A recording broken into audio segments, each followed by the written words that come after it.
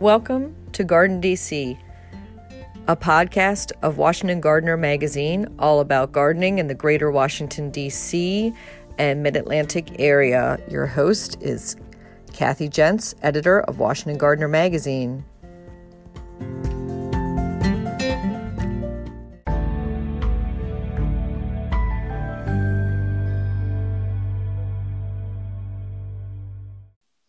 This episode, we're joined by David Ellis. He is editor of the American Gardener magazine, the magazine of the American Horticultural Society. Hello, David. Hi, Kathy. Thanks so much for having me on your podcast. Thanks for joining me on this windy, blustery, early spring day. So let's learn a little bit about you. I've been editor of the American Gardener working at the American Horticultural Society now for just over 25 years. They basically were trying to give me a gold watch last year, but it's been an amazing journey for me. I started out as a geologist and then became a newspaper journalist for a while, and then tried to find a way to sort of merge my interest in science and journalism, and went back to school for science communication and ended up editing a gardening magazine. So it was a bit of a circuitous journey, but I always like to say I went from rocks to soil, so it was kind of a natural process there. Yeah, and you probably know a lot more about our area soils and the best ways to grow in them than most gardeners around here. Well, I wish I could say it was a big help, but I have to admit it hasn't always worked out that way. Oh, darn. So I was going to ask, so science communications, where was that at? University of Maryland. Okay, cool. And that's where I went, but in the journalism school, the other track that got us to be both editors of Gardener magazines. And when you started at AHS, you started in the editor position, correct? I started out as the assistant editor and became editor 3 years later, and then somewhere along the line, they upgraded me to director of communication as well, so I kind of carry both titles along. Yeah, and these days, editor of the magazine encompasses all types of communication, from your website to your social media feed, correct? Yes, at least overseeing it. We have a good communications department staff, so they do a lot of the work, and I kind of get the reflected glory. So we've been using the term AHS for American Horticultural Society. Can you tell us a little bit about its history and its mission?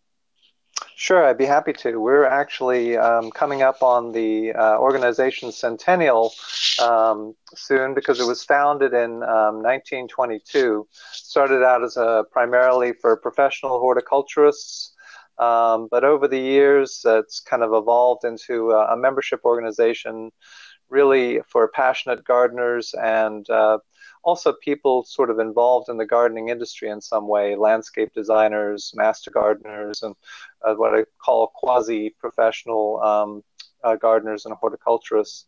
But essentially people who are really passionate about gardening, interested in sort of a little more in-depth information about gardening of various ways, and also interested in gardening that's from sort of a environmental stewardship perspective, which is something that we've really focused on over the years. As I think it's just, it's one of the ways people interact with their environment on a sort of a daily basis, and so I think it's good to look at how to manage your landscape sustainably as an easy way to do it. We just updated our mission recently, actually, and the new mission is to share with all Americans the critical role of plants, gardens, and green spaces in creating healthy, livable communities and a sustainable planet. So a bit of a mouthful, but hopefully it gets the point across. Yeah, I love that. Sounds great. So it is a membership magazine. So you actually join AHS and you get this as one of your benefits of membership. Right. Yeah, we sort of try to focus on it being a membership as opposed to just getting a subscription to the magazine, because in addition to to the publication, we also have what's called the reciprocal admissions program. It's basically allows our members to get into more than 300 public gardens, either free or at a large discount. And they are all around the country, so it's a really good benefit for those who travel a lot and tend to go to gardens. And we also offer discounts on seeds, on garden shows and books, and we have a travel program. And being a member also means that you're supporting our national outreach programs, like our National Children and Youth Garden Symposium, which focuses on helping kids to learn about gardening and spend time outdoors, and also on our national awards program. Mm-hmm. So you just held your awards program for this past year, and I think there's some DC area winners that were announced. Yes, the announcement came out recently for the award winners for 2020, and there were two local winners. One is Nancy Ross Hugo, who's a quite well-known floral designer from Howardsville, Virginia. She won our Francis Jones Petker Award, which is for people involved with floral design. And she's also a quite well-known book author. She's written several very popular gardening books. And the other one was Landon Reeve, who's the founder and former president of Chapel Valley Landscape Company, which is based in Woodbine, Maryland. And Landon won our Meritorious Service Award because he has been a long-time member of our board, and his company has been providing maintenance support at our River Farm headquarters for many years, including recently helping us find and repair leaks in our area. AHS is headquartered at River Farm, which is down the road or up the road, depending on which way you're traveling, on the Potomac River near Mount Vernon. What's it like working at a public garden? Well, it's a fabulously beautiful location, 25 acres of gardens and natural areas overlooking the Potomac River. So it's, a stunningly beautiful place to work.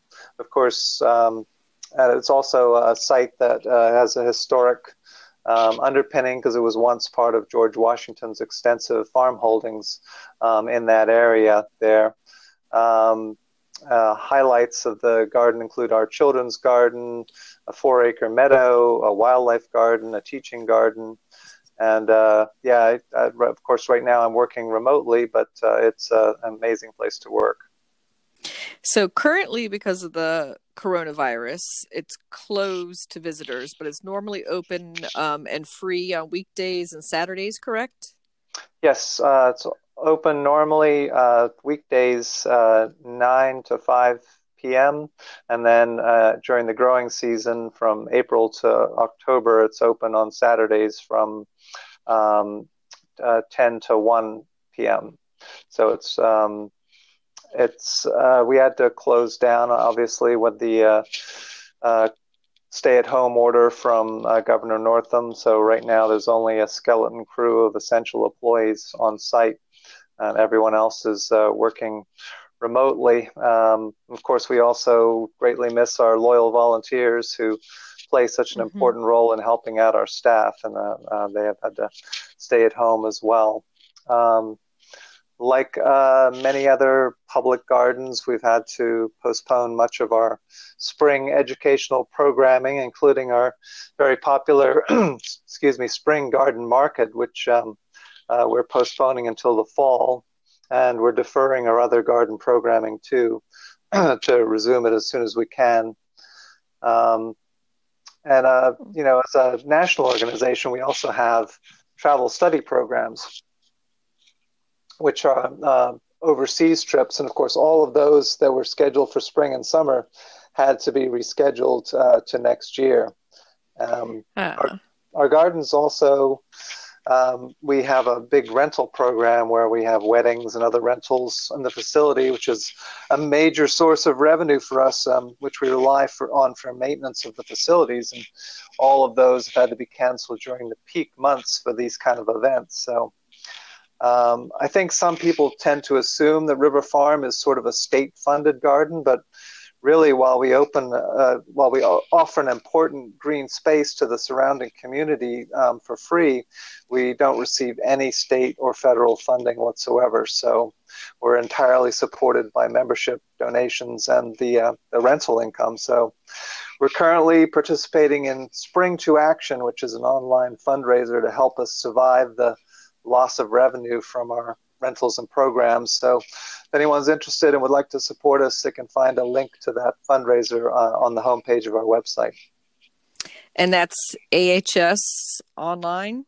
It's www.ahsgardening.org. Great. And so I'm glad to hear that the spring garden market is now going to be in the fall, and you were able to reschedule a lot of the other events. But yeah, it's sad to hear about the weddings and other events that are normally booked there not happening in such a gorgeous season. And since you're working from home, what are you missing as far as plant highlights and favorites at River Farm? What at this time of year did you look forward to seeing out in the grounds? Well, obviously the spring bulbs, mostly we got to see the early ones before the stay-at-home order came, but missing the daffodils and the tulips and the final piece of the cherry trees blooming. And right now, some of the flowering trees are coming in, and shrubs, the Kerria japonica, a Japanese Kerria, the red buds, the Cercis canadensis, service berries are starting to bloom. This episode is brought to you by Bumble. So, you want to find someone you're compatible with, specifically someone who's ready for a serious connection, totally open to having kids in the future, is a tall, rock-climbing Libra, and loves rom-coms with vegan pizzas on Tuesdays just as much as you do. Bumble knows that you know exactly what's right for you. So whatever it is you're looking for, Bumble's features can help you find it. Date now on Bumble. So what other highlights at River Farm are you looking forward to this spring and summer when you can finally get back over there? Well, I know right now the Kerria japonica is blooming, that shrub with the beautiful yellowy orange flowers that look like little roses. Red buds, service berries, obviously the tulips. Later in the summer, when hopefully people can actually come and visit again once we're allowed to move about. There'll be Vitex, which is a beautiful shrub with beautiful purple flowers that we have both a shrub form and a tree form of Vitex in our at River Farm, which is kind of interesting to see. It's more of a southern plant, but it's perfectly hardy in the DC area, at least now. And we used, I think, your Vitex as our cover photo on our August 2017 Washington Gardener magazine issue. Okay. Well, then they should have a good image in their minds of what it looks like. It is quite spectacular when full bloom. And in summer, our meadow is usually looking really good. We have a lot of grasses as well as flowering native plants in the meadow. And our horticulture team this year has put in something new. We have a teaching garden, and they have installed a keyhole garden and also some new composting bins that will be part of the teaching garden for this summer. So we're looking nice. All right. And I remember that besides the meadow, you have a couple nesting eagles down by the river. Yes, they were still there this spring at the last time I was there. So hopefully they'll have brought off a brood and be flying around by the time everyone's able to see them. So nice.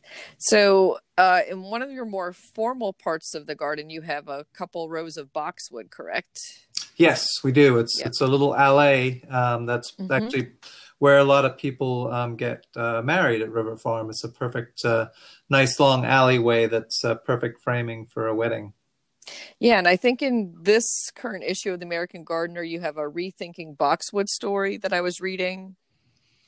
Yeah, we had been hearing that a few botanical gardens, especially in the South, had been sort of reconsidering boxwood plantings because of the issue with boxwood blight that's starting to hit old boxwoods in a lot of the eastern areas of the country. So we did a piece about the problem with the blight and why it's become an issue for both public gardens and also for home gardeners.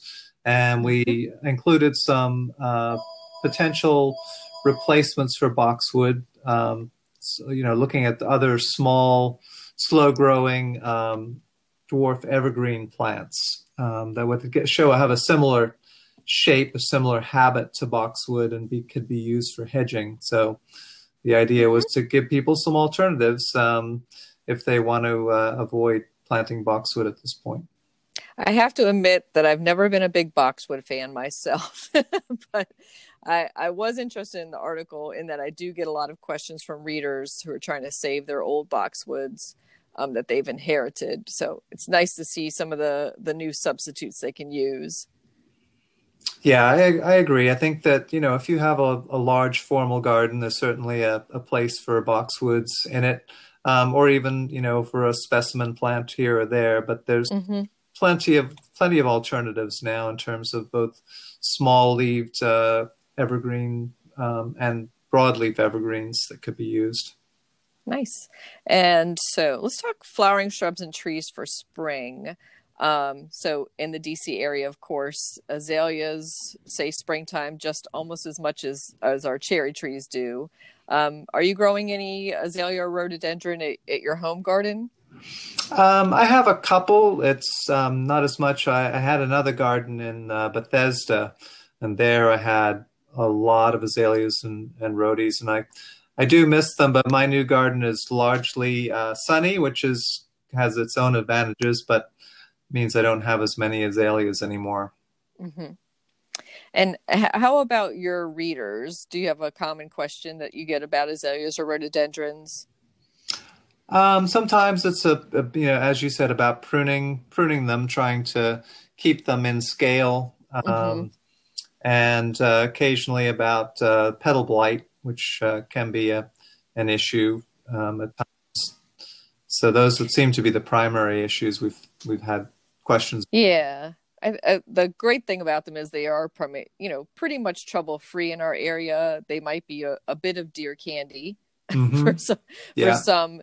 And I think the only other major issue is if you say move into an older neighborhood and inherit some really overgrown rhododendron or azalea that you need to bring back down to size. That would probably be your only other big challenge with them. Yeah, so sometimes because they were used as foundation plants, they tended to grow up and cover the windows, which is the problem I had back in my house in Bethesda, and I really had to cut them way back in order to be able to actually see out the windows anymore. But when they're in bloom, it was still spectacular, right? That view out the window. Yes. So today we had such a windy day. I was looking at some of my purple azaleas that were just starting to open and my PJM rhododendrons, and the honeybees were trying to get into the flowers, and meanwhile the winds were beating them back and smacking them against the window. It was such a sad sight to see, because the honeybees are so desperate for anything right now. So moving on to other spring flowering trees and shrubs, one of my personal favorites, and I was going to ask you about, is the fringe tree, which has both a native and an Asian form. Right. Yeah, I haven't grown the Asian species. I've only grown the native one. It's one I particularly like. I actually have 3 fringe trees in my yard, and we have a couple at River Farm as well. And what is the bloom time normally for the native fringe tree? It's coming in right around now. Pretty soon. Usually. Late April, mid to late April into early May seems to be the Mid-Atlantic bloom time. So checking it. It's right by my mailbox. It's the big one I have. Nice. So listeners can start to be on the lookout in local parks and public gardens in the next few weeks for that beautiful fringe tree which I think some people also call it bearded or old man's beard. Yep. And Grancy graybeard, I think in the South they call it. Mm-hmm. Yep. So all the same. So in my own garden, I have my early lilacs. Maiden's Blush, which is a kind of pink form, has already opened. And then the main purple one is starting to open. How about in your garden? Yeah, I have some old-fashioned sort of what are probably actually lilac-colored lilacs. And they're fairly old, and I've had to cut them back quite a bit, so they're just sort of re-emerging now. But they are in bud, but not opened yet. Looking forward to those. It's one of my wife's favorite flowers. That scent is so wonderful. Mm-hmm. I have one of the newer bloomerang cultivars, mm-hmm. which not as fragrant, but a little more reliable and more compact in terms of its habit. Yeah, and do you get a lot of reblooming on that? Or is it just mainly a flush in spring with just sporadic reblooming? It is pretty good, actually. It tends to go slightly dormant in the heat of summer, but then reblooms a little bit in the fall. Okay. I have a couple that I'm trialing of a small pink bloomerang, which is a dwarf size. So I'm really looking forward to see that reblooming potential on that. So I was going to say one of my favorite, and I look forward to every spring flowering shrub and tree, is the redbud, especially the straight native species, which is just spectacular this week in the garden. Mm-hmm. Yeah, there's a lot of different selections now and a lot of different species as well. So definitely a lot of choice for people, whether you want it primarily for foliage or both for the foliage and the beautiful flowers that bloom along the stems before the foliage comes out. Yeah, I feel like that the plant breeders have gone a little crazy with redbud. So there are so many different types. I like the forest pansy, which has like the dark burgundy type foliage once it leaves out and stays pretty nice. I mean, you have to keep it out of afternoon sun, but it's one of the more beautiful in form and color. Yeah, there's certainly a lot of variety, but I think forest pansy seems to be one of the most reliable. Mm-hmm. And we have a beautiful one of those at River Farm that I always admire. Nice. So, and what is your opinion on forsythia? I know that can be a love-hate plant for some people. There are a few garden writers I know, I won't mention them by name, have called them garish. Mm-hmm. I think they're good in mass. You know, if you have a long hedge or a mass of them somewhere, they make a spectacular show in spring, and then they're essentially a good ground cover when you use them at that in that scale. So in that way, I just don't think they look very effective when they're single ones dotted around the landscape. I think they just don't quite do it for me. True, and I think also if they're severely pruned into like a hedge form, or maybe placed in the wrong place in, say, part shade, where they're just sporadic little bloomers, then they're obviously, not the best plant. No, yeah, they have their limitations. Certainly, sort of a one season plant, even though they will, as I said, become a kind of a large ground cover if you have them tightly massed. Mm-hmm. And they make a nice thicket, and I love to cut them early to force them into bloom inside. So, this year it almost seemed like my forcing and the outside bloom came at the same time. Yeah. But it's been definitely an unusual early spring for us. Although I think it'll stay hopefully on the cooler side at nights, and we won't rush into summer like we usually do. Mm-hmm. One thing I have in my garden is I have kind of a color echo, because I have the winter jasmine, Jasminum nudiflorum, that blooms often in late January, early February, even going into early March. And then as that starts to fade, the forsythias start coming in. So I think it's kind of nice. It looks like it's moving from one side of my yard across to the other. Yeah, that's really pretty. And I know I have the Confederate jasmine vine is just starting to bloom, which is much on the early side now, but it's that same bright, cheery yellow that you get the echo off, and a patch of, say, the straight epimedium sulfur might make a nice combination too, if you're looking for different spots of cheery yellow to greet the springtime. I think Ladue in Moncton, Maryland has a spectacular yellow garden that might even pick up a few more ideas for yellow plants to carry you through the season. Yeah, let's put some magnolias in there if you can find them. Mm-hmm. So any other favorite flowering shrubs and trees for spring? Well, one of my favorite, what I'd call small to medium-sized native trees is American yellowwood. Oh, yeah. It's Clodrastus contuchia, and it has fragrant flowers in very late spring into early summer. Mm-hmm. The tree itself, can get up to 30 to 50 feet tall at maturity, but it takes many years. And in the meantime, it's a good sort of smallish tree with lovely flowers. It's a leguminous tree, so it also is returning nitrogen to the soil there, and it has a nice habit. Usually becomes rounded as it gets older, and it's the flowers are just fantastic. They tend to droop in large clusters, so really a neat tree, and probably not very well known. So one to look for. Yeah, and I wonder if it's just because the eventual size is going to be a little large for people. Yeah, but I've seen it used as a backyard tree. There was one in Tacoma Park where I lived for a while in the neighbor's backyard, and it stayed quite in scale in a relatively small row house backyard. It may now, after 10 years later, be slightly outgrowing its space, but it's not a bad choice for a fairly small garden. Nice. Yeah. So so it's yellowwood, and do you know the Latin by? Yeah, it's Clodrastus contuchia. Okay, that's a mouthful.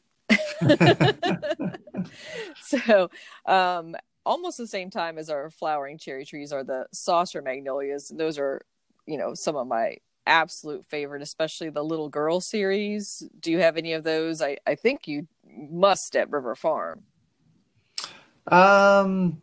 Yes, we do. We have a number of different magnolias that were sort of planted as a grove near the gates of River Farm. Mm-hmm. So, and there include a couple of saucer magnolias. I used to have one in my old yard in Bethesda, but I don't have one here.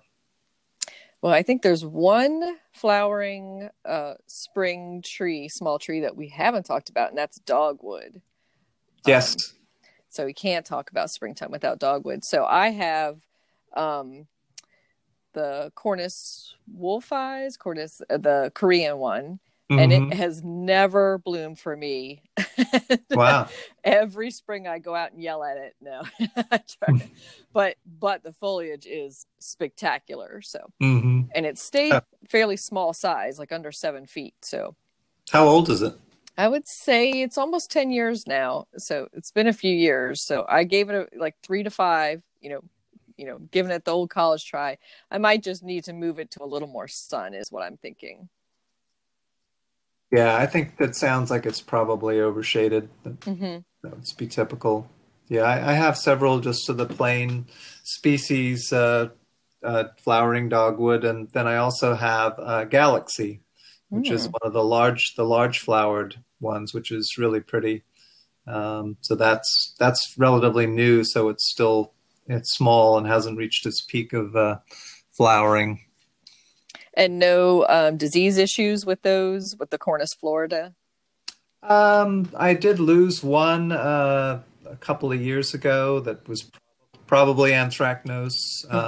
But the other ones are hanging in there at this point. They're partly shaded, basically from my neighbor's trees. And so I think they're getting kind of a nice combination of sun and shade. Yeah, that would hopefully protect it a bit. Yeah, I think that a little bit of sun in the morning, but protection from afternoon sun seems to be the key. Yes. Yeah. they definitely do better with some sun, unlike the ones in the wild, which are almost all in fairly deep shade. And very sporadic blooming if you do come across them in local parks. I do see them, in little pockets around the C&O Canal paths, but not as much as you used to. Yeah, I think they definitely suffered from the ravages of the disease in the wild, and so it is sad that we don't see them as much anymore. Yeah, but there are the new introductions, and like you said, Galaxy and some of the Cornuscusa, and then some of the hybrids that are coming in. At least we can enjoy those in our gardens. So, I want to thank you, David, for joining me for this episode. And I wanted to have you give our listeners again how they can join AHS and access some of the AHS online. Sure, and I was very glad to join you. Just anyone who's interested in learning more about membership in the AHS can go to our websites, www.ahsgardening.org, or just Google American Horticultural Society, and we have plenty of information about joining there. You'll also be able to find out about our River Farm headquarters, and once everyone's able to move around again, I hope you'll come and visit us out there and see the grounds for yourselves. But certainly we would love the support of anyone who's interested in joining, becoming a member, or even volunteering. So, well, thank you, David. I'm definitely looking forward to, my list is a short one of when I get out of confinement, but one of the top 3 is to get over to River Farm for springtime. Good. Well, look forward to seeing you there. Thank you. All right. Thanks, Kathy.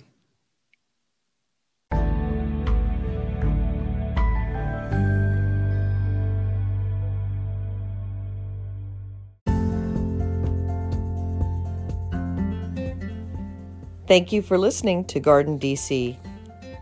You can become a listener supporter by going to anchor.fm/Kathy-Gents/support. For as little as 99 cents a month, you can become a listener supporter, and we'll give you a shout out in a future episode.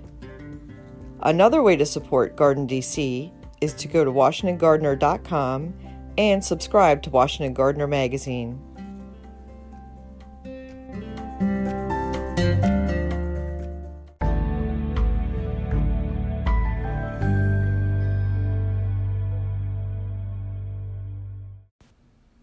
The late, great Henry Mitchell. For a recent meeting of our local garden book club that I moderate, we read and discussed Henry Mitchell's On Gardening. I'm a bit young to have read his column in the Washington Post while he was in his prime, but I dimly remember seeing his Any Day columns, which were more general essays and not garden-related.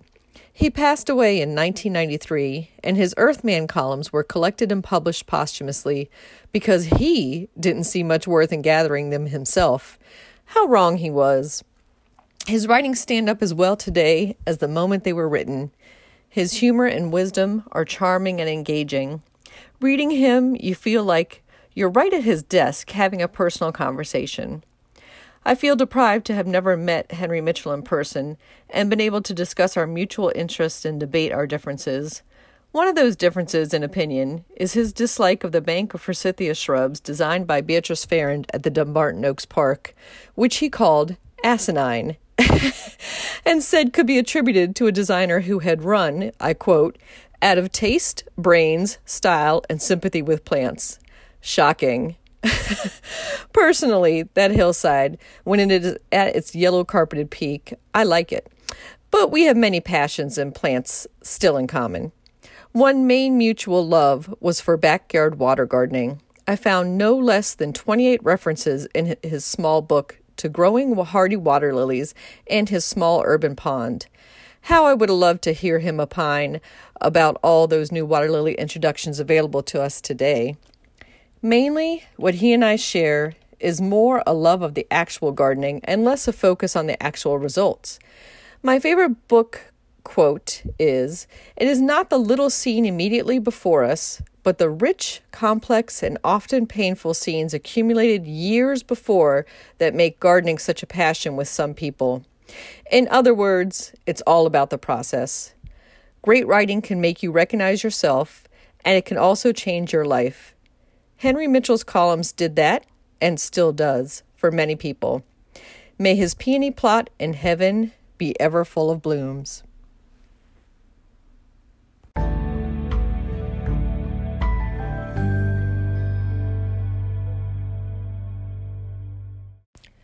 Plant profile, pansy and viola. Pansies and violas are easy care flowers that thrive in cool weather and add a bright spot to garden beds and container plantings. These aren't your grandmother's old-fashioned flowers. Pansies and violas now come in dozens of colors, color combination, bloom sizes, and growth habits, from mounding types to trailing. Recent introductions have also improved their cold tolerance and blooming vigor as well. There are more than 500 known species of violas, and they are indigenous to every continent except Antarctica, according to Barbara Malera of HarvestingHistory.com. By the way, did you know the difference between a pansy and a viola? Though pansies are generally larger than violas, it is actually the petal count and position that differentiates them. Pansies have 4 petals pointing upward and only 1 pointing down. Violas have 3 petals pointing upward and 2 pointing down. Pansies and violas, also known as Johnny Jump-Ups, can be started from seed in the fall for spring blooms or in the spring for summer and fall blooms. Pansies and violas are perennials that are hardy from zone 3 to 9, though they are short-lived plants and are usually treated as cool season annuals. They prefer a highly composted, evenly moist soil, and they bloom best in full to part sun. They go dormant in the heat of the summer and coldest parts of the winter, but will begin to bloom again when the weather is more temperate in spring and fall. Give them a slow-release fertilizer mixed into the soil when planting them, or added as a top dressing after planting. The best time to fertilize pansies and violas is in the early spring and again in late summer as they come out of their dormancy for fall blooming. To keep them looking their best, deadhead them regularly, that is, remove the spent flowers and stems. When they become leggy and overgrown, you can cut back the whole plant to a couple of inches high to rejuvenate it. In the winter, lightly mulch around the plants and keep them watered. If they are in a container, it is especially important to not let them dry out in the harsh winter winds. Great companions to pansies and violas are snapdragons and sweet alyssum. Pansies and violas, you can grow that.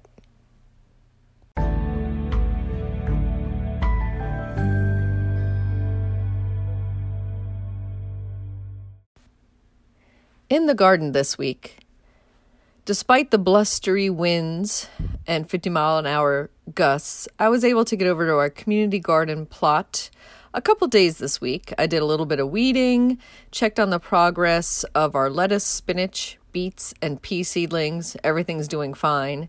The kale and spinach, though, actually bolted after an 80-degree day earlier this week. So I cut off those flower stalks, tucked them under a cover cloth, and then crossed my fingers that the freeze we're expecting this evening won't touch them too badly. Our radishes are developing, and I dug a few of those for Easter brunch. I didn't get a chance to start any new seeds, but I did see that the strawberries are flowering and got a couple bites from some asparagus spears. Back at home in my ornamental garden, the lilacs are coming on wonderfully. Redbud is in its glory. I have my early double tulips. Double tulips are my favorite kind of tulips, by the way. Sometimes they're described as peony tulips. So I cut a couple bouquets of those for indoors. My daffodils are pretty much ending. Grape hyacinth are still looking great. And I have a few other minor bulbs around the place that are about to start blooming, like the Camassia. Hostas are only about 3 to 5 inches tall at this point, so not fully leafed out, but everything else is looking pretty good as I make my way around, slowly weeding the beds and cleaning out last fall's leaves. I hope your garden is looking great these days and that you're getting out and able to enjoy some of this beautiful spring weather we've been having. When you need mealtime inspiration, it's worth shopping Kroger, where you'll find over 30,000 mouth-watering choices that excite your inner foodie. And no matter what tasty choice you make, you'll enjoy our everyday low prices, plus extra ways to save, like digital coupons worth over $600 each week. You can also save up to $1 off per gallon at the pump with fuel points. More savings and more inspiring flavors make shopping Kroger worth it every time. Kroger, fresh for everyone. Fuel restrictions apply.